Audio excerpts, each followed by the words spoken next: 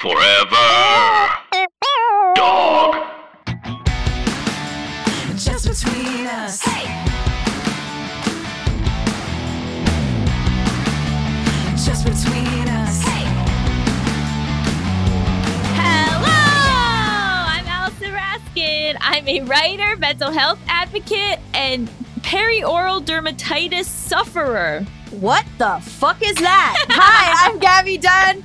I'm a writer, bicon, bisexual icon, and what the fuck is that? So a very funny thing happened where I thought that I had beard rash from John for like 3 months. We get it. You make out with people. Good for you. Do you know how hard it is for me to come on this show and be vulnerable with you?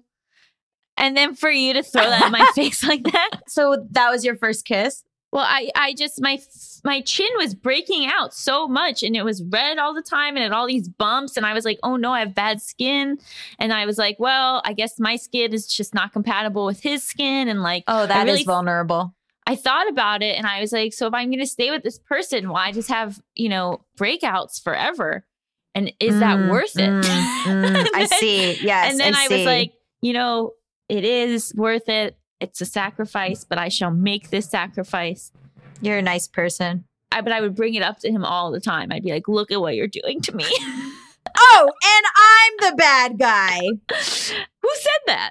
I don't know. And then I finally went to the dermatologist and I was like, oh yeah, like I have beard rash. I don't, it's so embarrassing. And they were like, okay, you don't have that. You have something called perioral dermatitis and you need a lot of medication. But you had to be like, it's from making out. Like you had to be like. Yeah, I said it was from my boyfriend's face. I don't know what I said. It was everything about it was literally my worst nightmare. It was like every aspect of it was like my worst nightmare come true. And then for them to be like, that's not what it's from. And for me to have never even had to have mentioned that in the first place. Can I tell you something similar? Which is that Mal pulled something in their shoulder and they thought that it was from a sexual act we will refer to as. This isn't similar at all. It is. It's from, they thought it was from bottoming. This is an example of you adapting a G-rated film into an R-rated film. You're the Disney movie, and I'm the porn parody of the Disney movie. Exactly. Turns out, so they told all these people at the urgent care that that's how they injured their shoulder. And then the people at the urgent care were like, honestly, when people come in with like sex injuries, they usually just say they were exercising. So let's just say you were exercising. Yeah, why did they say the truth? Because they're neurotic. What ended up being wrong with their shoulder? They just pulled their shoulder like normal, just like not a thing you needed to go to the ER for. Do they have a sling? No, they're fine. It was fine in 24 hours. Oh, maybe they just wanted to brag. Maybe. They also made me Google, because, they had top surgery 3 years ago and they had an ingrown hair and they made me Google top surgery, nipple falling off 3 years later. You know what that is? Not a thing. I'm sure everything's happened once. I don't think after 3 years I don't know. Write in. If your nipple fell off after 3 years, let us know. Why would an ingrown hair appear as if their nipple was falling off? Wouldn't it appear as though they got another nipple? You're asking the right questions. You're a doctor and you're asking the right questions. This is Just Between Us, a variety show filled with heartfelt advice, ridiculous games, and brutal honesty. Well, okay. So today on the show, we're going to be talking about if therapy worked, how would your life change? Which honestly, from this intro, you can tell that both of us need therapy, have therapy. Oh boy. And after the break, we will be answering a listener's question. So make sure you stick around.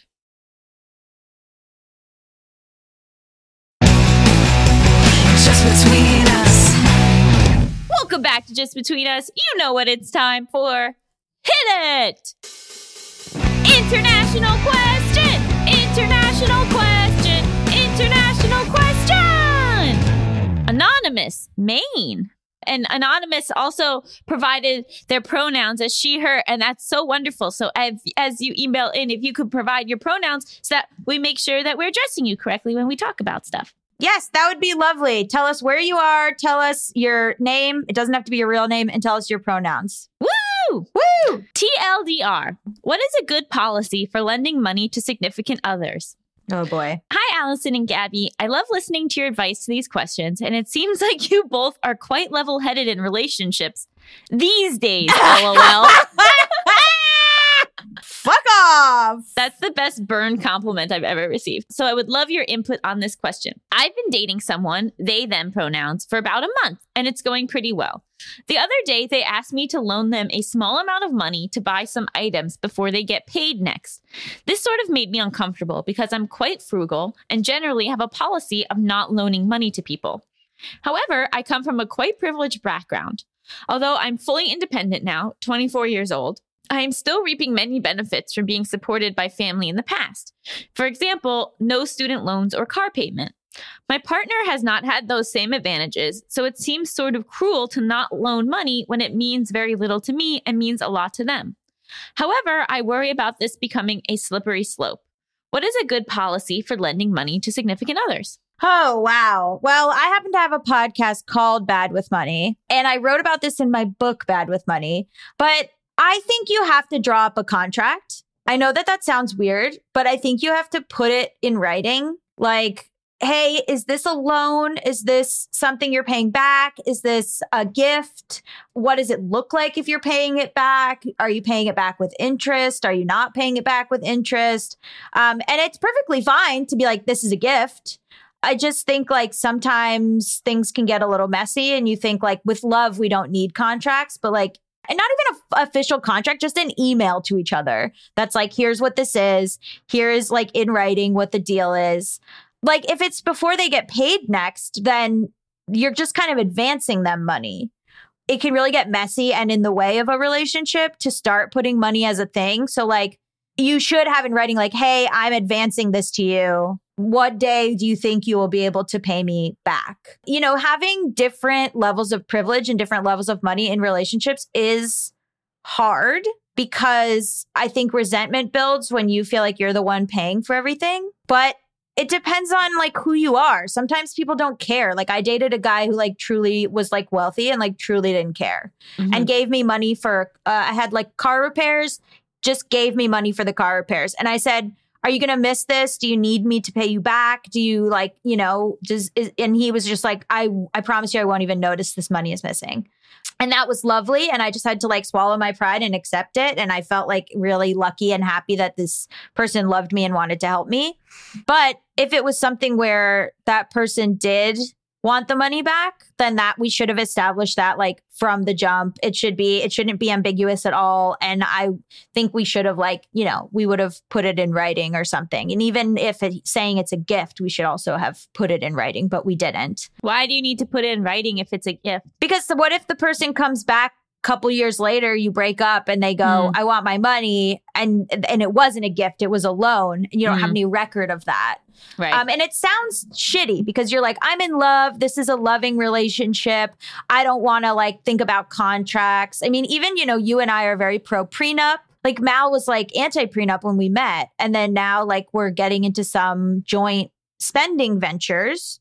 And they wrote up a contract for us of like, you know, who's doing what, who's spending in what percentage, and what would happen if we split up, you know, who would have to pay who back and who would not, and that kind of thing. And I think that that's really good and smart. Are we planning to break up? No, but you don't know what could happen. And I don't want it to end up in a situation where we're thinking out of anger or, you know, like there's nothing holding us accountable. I think it's very soon. A month in is very soon for them to ask you to advance them money. I think that's something you should super keep an eye on, because then you don't want to start a precedent of this being a thing that you do all the time. And I think it'll tell you a lot about this person. If you say, hey, I'm not really comfortable with that, and they come back and they lash out and they're mad and they're like, whatever, you can learn a lot about who they are. And if you want to be in a relationship with them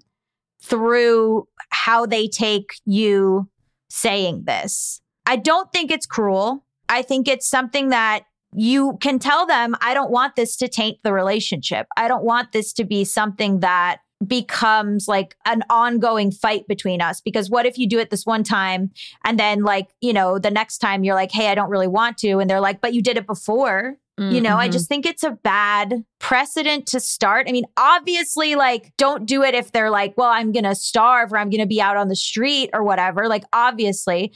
But that even to me is worrisome because it's like it starts a precedent where you're not equals in a relationship. What do you think about that philosophy of like, if you're going to loan money to friends or family, to just assume you're not going to get it back?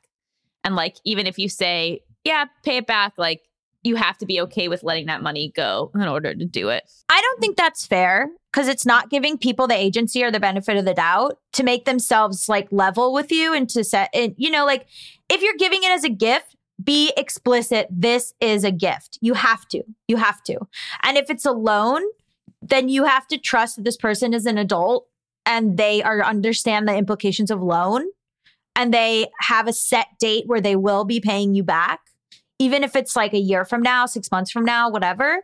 And again, like have that in writing and obviously don't give money away so that you're destitute or that you don't have, you know, enough to live on and like only give enough, you know, that you can still survive and thrive.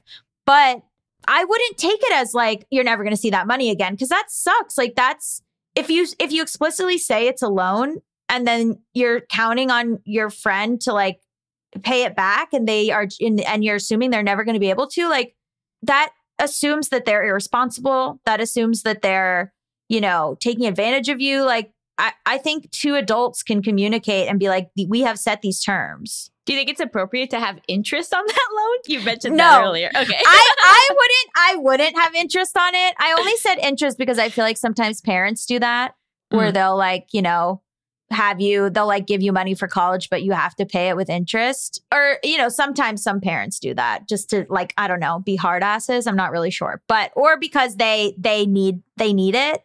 But, and again, like, yeah, I would never charge interest because then you could just go to a bank for the loan. But yeah, like you have to set up the terms. A month in is really soon to ask for money. And I'm only saying this because I have dated people who, and I'm not saying your partner's a grifter, but I have dated people who were kind of griftery and they always needed help and they needed help all the time.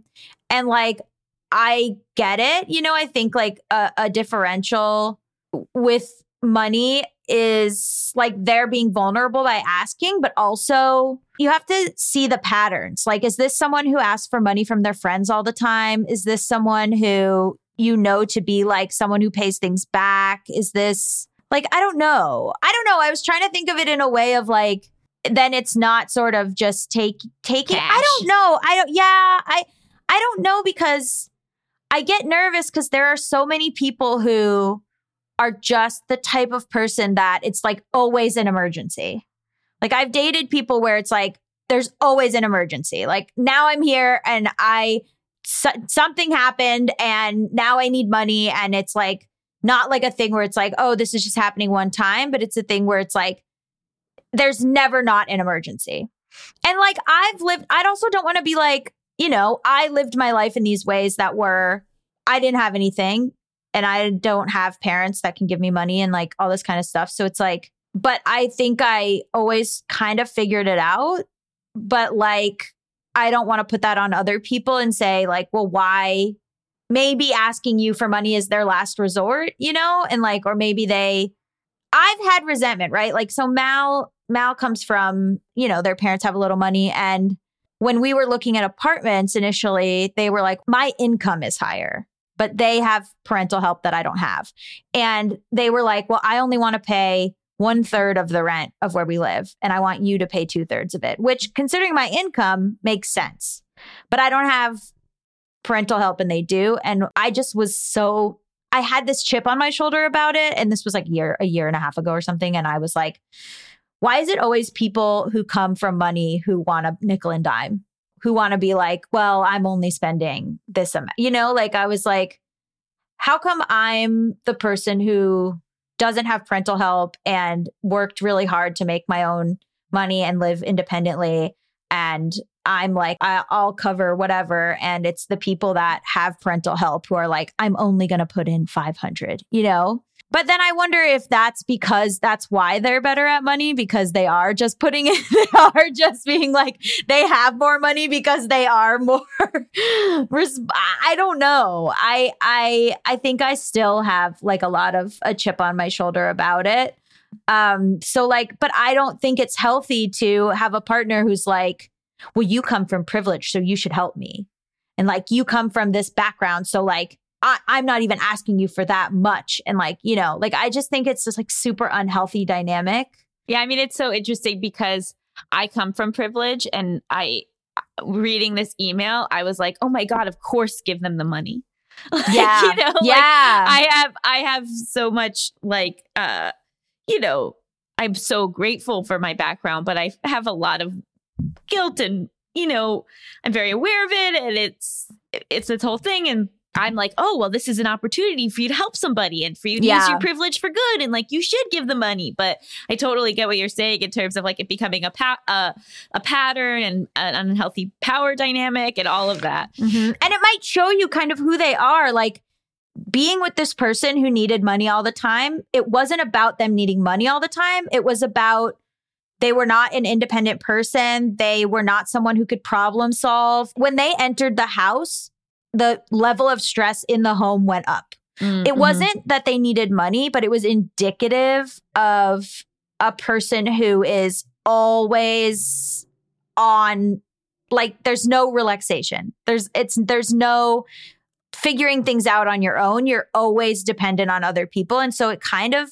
became an indicator of codependence. And that was like a negative relationship dynamic.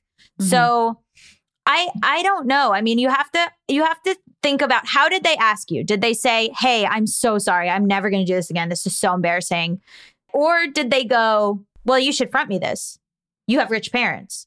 Right. Like, how did they ask?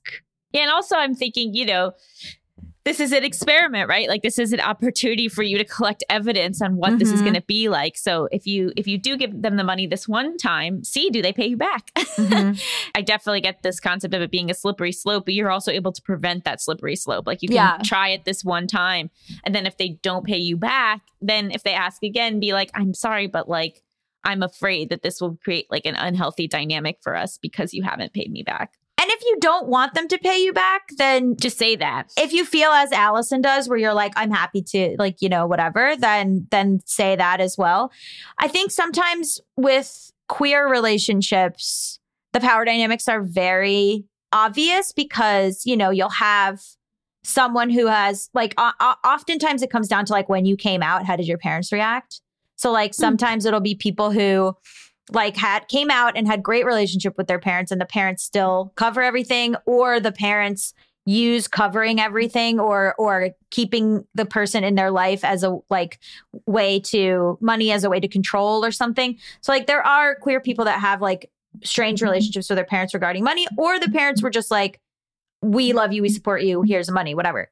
Then there's also queer people that either definitely came from nothing already, or they have really bad, strained relationships with their parents where the parents disowned them, or the parents are withholding financial help because of their queerness. And in that instance, you feel like, well, this is a person in community, like obligation, because, you know, I can see that you identify as she, her. I'm going to make a wild assumption that you're cis. You might not be. And then your partner identifies as they, them. So your partner is non-binary trans person. And there's a power dynamic inherent there too, where like it might be harder for them to get a job. It might be harder for them to find money. It might be that they have a worse relationship with their parents for that reason. There is this thing in queerness of like spreading wealth, or like sharing wealth, or like taking into account what the person's life is like because of their sexuality or gender expression. So I do get that. I do like community aid, like this type of thing where it's like, well, I have privilege. So I, you know, as a queer, so I feel like I should help someone who is in a lesser situation. So, I mean, this just comes down to the specifics of what your situations are. But like, I understand that saying like, well, they should just whatever might be harder depending on like how gender nonconforming they are and how much they've, been kicked out of their family of origin, so like a lot of that is really dependent. So I do see and understand that. I think context matters in straight relationships too, in terms of like, what was their socioeconomic background? Are they able-bodied? Like, what's going on with them in terms of like their mental health? Like, I think there's just like a lot of things, but I think you're really right in terms of like, how did they ask you for that money and how are they approaching it? Yeah, it's complicated. I think it's, you have to look at the person, and you also have to, you can't necessarily make that judgment off the first time you loan the money. It's going to be a process, and then you see how that goes, and then you kind of adjust based on how it's going. I would think, unless it's like I need $100,000. I need $100,000. I need it tomorrow. Like, obviously, don't ever loan more than you're able to loan comfortably. Right, exactly. Yes, totally. Because you don't want it to become suddenly now you're the one with financial instability. Right. Yes. I think like this email had a lot of information, but it was also missing some information. So, we're noting our listeners now. Yeah, like I don't know, just like oftentimes the emails are so long and give so much information. So I'm happy that this cut to the chase, but then upon answering it, I was like, I need more. Well, if you want to submit your international question with just the right amount of information, you can send it to justbetweenuspod@gmail.com. That's justbetweenuspod@gmail.com. Up next, we're going to be talking about if therapy worked, how would your life change? Ooh, stick around.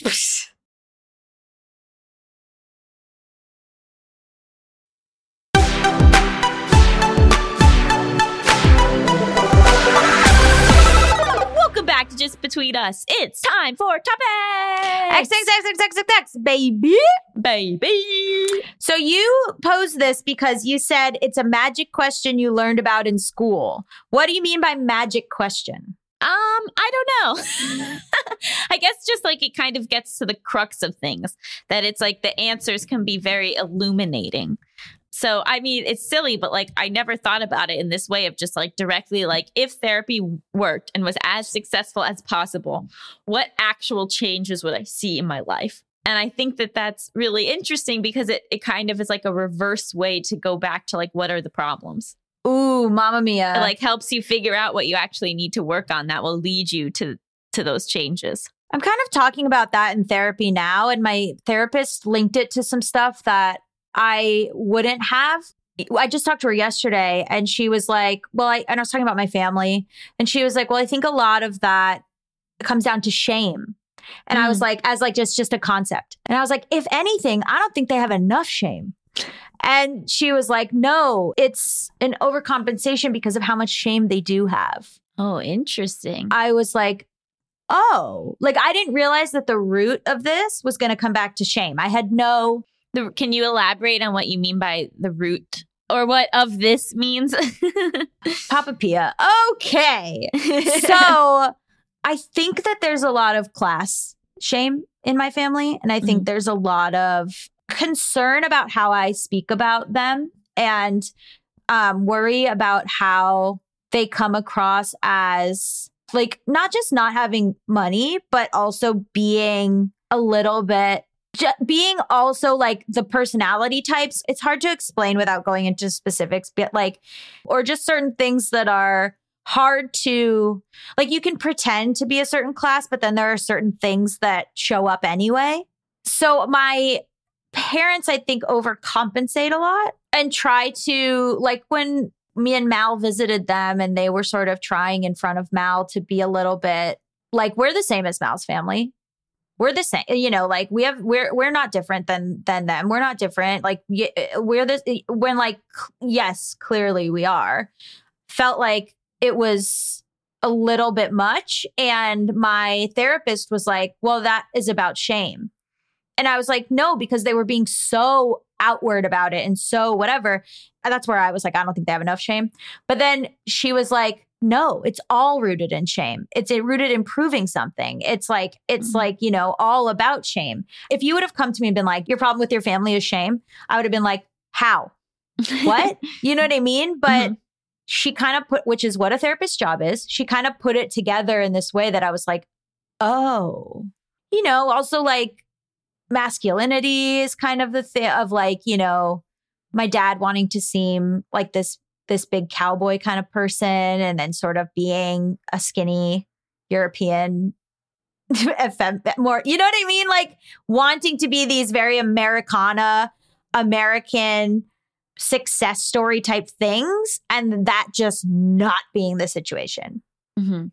And I think there's some shame there about that. And then it translates to me feeling ashamed about that. Why don't I have a better career? Why don't I represent like an American success story more? Why am I, or like, how do I reconcile? Because like, you know, I talk very openly about this class stuff, but I keep a lot of stuff very secret because I am embarrassed. You mean like details and stuff? Yeah, you would think that I share all these details, right? You would think that I like talk so openly about like my childhood or things that went on or what things are happening. And there's a lot of stuff that I keep to myself because I do find it embarrassing and it's very like weird. It's different things than you would think.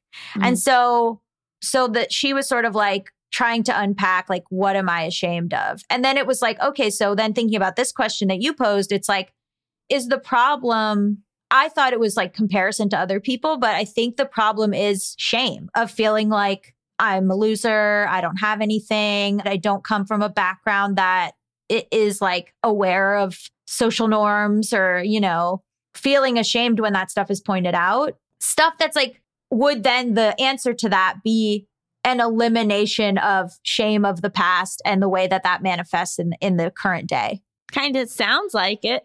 Where I would have been like, it's jealousy, career jealousy, it's comparison, it's resentment. And then like that all gets distilled down to like maybe just trying to be like, you don't have to be ashamed of stuff that isn't what I view as up to par. Does it feel helpful to have now maybe such like a clear goal of like working through shame versus like all these other multitude of things? Yeah, but it's still hard. I mean, my go-to as soon as I'm depressed is you're nothing. Mm-hmm. You come from nothing and you are nothing, which is like, you know, Mal tries to be like, this is objectively not true. And like, you know, my therapist was sort of like, look around at like what you've done. You've done it by yourself. Like you've done it alone and like, look at what you've done and what you've built. But still, when I'm upset at the end of the day, I go, you're nobody. Nobody cares. You're nothing. You're never going to be anything. I don't know. Like you're a loser who's going to be forgotten about and there's nothing you can do about that. You know what I mean? Like, and jealousy and like seeing people succeed and then looking and going, oh, your mom's a famous actress. Cool.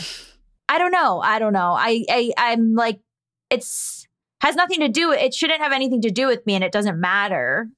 But it's like it manifests in this like anger and resentment that then comes out at the wrong time to the wrong people career wise. So I don't know. Have you reached a conclusion of what your problems are? I mean, I think I have like clear things of that I'd like to be different.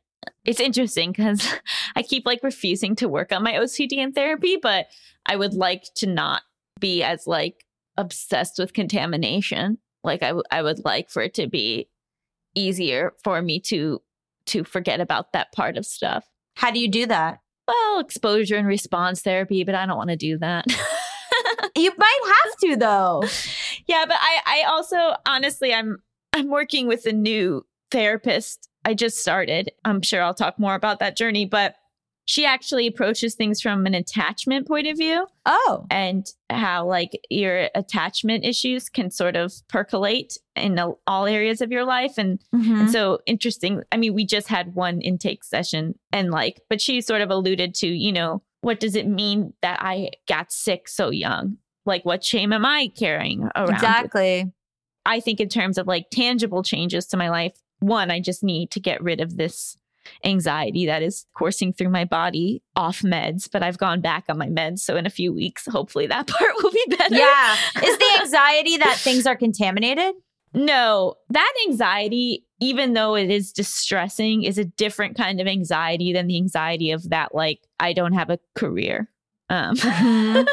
Even though you have a book coming out. But like that money isn't enough to support me unless it becomes a bestseller. Like, But hopefully the idea would be to turn that book into speaking appearances and like, you know, like there's things that are rolling for you, like Snowball. You know, the little ball is like the book and then it gathers snow as it goes down. but the book doesn't come out until April. So Yeah. how do I day to day not feel scared Right. all of the time about my career until this book comes out? So like, I guess that's a big goal of mine is like, if therapy worked, it would mean that I could feel more comfortable in the moment and not always be worrying about the future.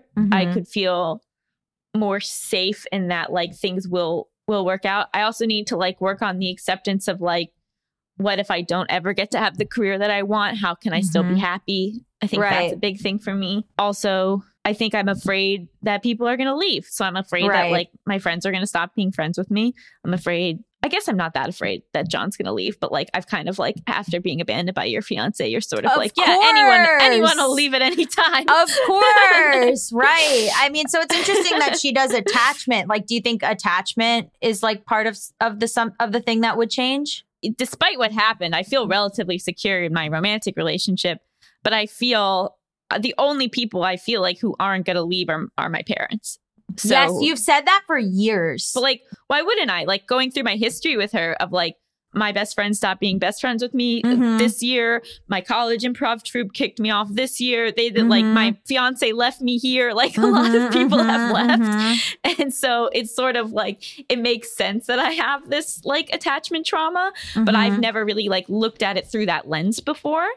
And so, you know, I'm excited to see like where that takes me. I have three main goals. One is to not have my OCD interfere with my life as much. To be able to feel more comfortable in my career, even if it's not exactly where I want it to be. And then three, to not be afraid that all my friends are going to stop being my friends. Sure. So that root comes down to like attachment then, right? I guess. I mean, I'm going to see, you know, it's interesting because I've also had this journey where I've become so self-sufficient in that like I love myself, I treat myself well, but I'm realizing that like I'm bracing myself for people to leave. Like, so that you can be like, I'm good. But you were even doing that like when you were with Jake, you were sort of being like, I'm good, I'm fine, I'm at my best. You know what I mean? Like, well, yeah, but like the thing is that like you need to be self-sufficient and you need to be, you know, self-reliant. And I think I have worked really well and good on that. And that like, if these people do leave, I will be okay. But it's almost to that point of like, why am I working so hard on that? Is it because I'm assuming they're going to leave? yes. Yes. And that's what it would get to. That's the crux. Yeah. So it's interesting. But I'm proud of that work that I've done. And like, I have a good relationship with myself, which I think is great and a big change. But I also need to not feel like I'm like always walking on eggshells with everybody. And that if I mess up at all, that like people will be like, see ya. Yeah. I feel like good about myself. But do you just made a whole monologue about all the times you shit on yourself. Yeah. But I feel like certain things I feel secure about, like romantic relationships I feel secure about. And sort of like, I know that I'm good. But that's like that's different than like 2018 where I'm like, I feel like I would be okay. And like, I feel like secure in who I am and what I want. And I don't feel like I'm a bad person for wanting that, no matter what anybody says, which is like such a difference. And I think just like being like, well, I'm sorry you feel that way. You're wrong. But like in the past, I would have been like, this is all my fault. You know, things change, but then I feel like it's a whack-a-mole. Like you fix one thing and then a new thing pops up. Yeah. I mean, that's why it's an ongoing journey. And like, Right. you know, so maybe our goals right now are different than they would have been 5 years ago because we worked through the goals of 5 years ago. Yeah. Melissa, come on in. It's like too vulnerable in here. This is a very vulnerable episode. It's like a lot. It's like too much. Is it because I started off with my perioral dermatitis?